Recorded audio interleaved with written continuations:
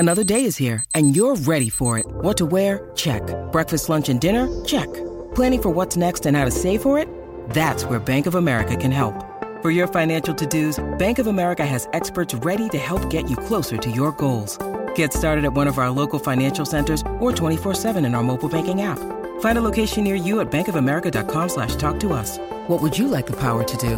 Mobile banking requires downloading the app and is only available for select devices. Message and data rates may apply. Bank of America N.A., member FDIC. Now, I do want to talk about what I think is a team that nobody has talked about, Howard.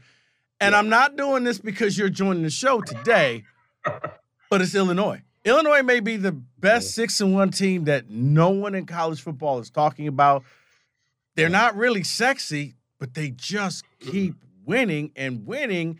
And while everybody's focused on the Big Ten East, I think you probably are going to see a new person representing the Big Ten West next year in Brett Bielema, but in his second year. I mean, this man has turned this thing around. I'll even say this.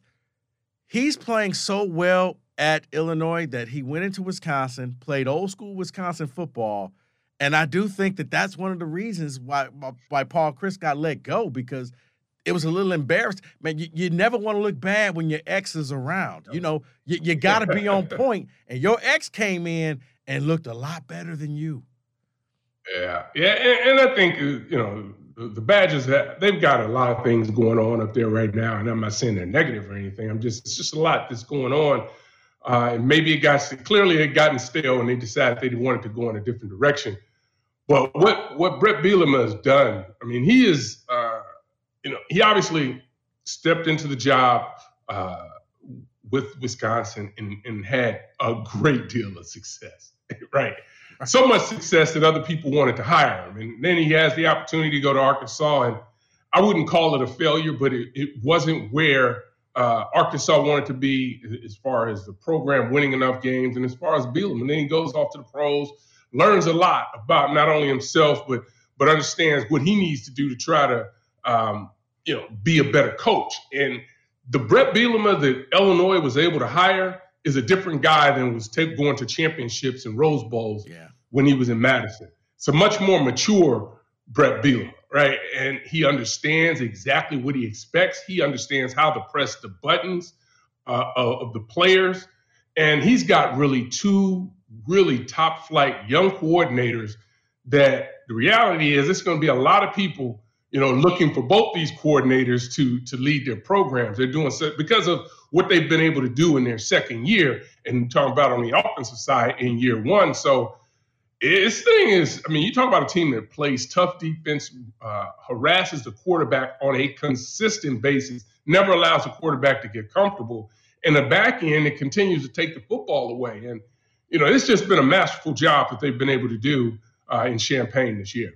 I'm looking at it, and, I think Chase Brown's probably one of the best running backs nobody talks about. Like this, they just keep getting it done. And I guess maybe they just need a marquee game, or they need to be on TV at some primetime spot or go up against a team. But Howard, as an alum, man, you got to be sitting around in the blue and orange, just proud and smiling, saying, I think we may be back. Yeah, heck, it was homecoming last week. I broke out my Letterman's jacket. Yes, my original one. I can still fit it, but I broke it out. And it's no question. I think that, I had an opportunity to spend some time with Brett and sit in some of his team meetings. And the way he coaches the game, the way he's so detail-oriented, putting his team through situational football, he's really done a great job of being able to do that. And the players – these are players that, were recruited by Lovie Smith. And yes, he's had some people to come in through the transfer portal to have some success too. But this is predominantly Lovie Smith's roster. And people would have said, Lovie didn't do a great job recruiting. Well, clearly one or two things. The players, they got players that can play. You just need to make sure that you can adapt the system to what they need to be able to do to have success. Yeah, you're right. I didn't think about that. Because I don't think it was a ton of people that left. Unlike, at MSU when Tucker came in, it's like 55 players are gone from, the Mark D'Antonio teams. That's basically a brand new team where he took the guys and convinced them to say, you know what, how about we try things a little differently, but I can get you from this level to this level, and it's working. And I'm looking at this team, and I'm impressed, Howard. I really am. I mean, because I said maybe for them, they may be in the perfect spot because they will play the University of Michigan. But to me, I say it's the perfect spot because it's the week before Ohio State. So you got to think to yourself, how focused is Michigan going to be on Illinois? Because they may think it's like everybody else, we could beat them. So that may be their chance to just go to that next level. Definitely. Go ahead. I think the other challenge too is, and I was wondering how this was going to play out in this last week's game. They have a big win. They go out and they do some things. Now everybody's telling them how good they are. They were finally ranked. Hadn't been ranked in like 11 years. Was there going to be some sort of a letdown? And it really wasn't. And to me, that's just a testament to the players that are running around there on campus and on the field that they're listening and they're dialed in to the messages coming from the front of the room, whether it's Coach Bielema or whether it's their position coaches. They're doing a really good job at that. And you mentioned Chase Brown. That dude is something special now. He's really getting it done and playing well. And, Blake Corum is killing it as well. And to think that, the Big Ten Conference, has two of the best runners in all of the country right now. I think they're 1 and 2, if I'm not mistaken. Right. Or in yards per carry, they're up there as well. So, those are two dynamic players that are doing big things for their programs. And we haven't even mentioned TreVeyon Henderson at Ohio State. So, exactly. Big Ten's kind of loaded. I think they're ready for the cold weather to kick in. And when all the passing game goes awry and now you got to run the ball because it's cold and it's bad weather, it's going to be a fun the final, 6 weeks of this season. I think it's going to be fun. Like I said, I hope some other teams can join the party. But right now, you're probably looking at Michigan, Ohio State, Illinois on that fringe. Like, okay, we're going to play the winner of those two. We'll see what happens. Also, we kind of touched – go ahead. Yeah, the crazy thing that nobody's talking about, including myself, Purdue's sitting there waiting in the wings. Now, Purdue, okay, they ain't going anywhere. All of a sudden, they done started to run the football and have success. Just when we thought they were done, they're right back in the mix. So I think you look at the West – right now, it's Illinois and Purdue, two programs that we've not talked about having a chance to really represent the West in Indy, and this looks like that might be the year.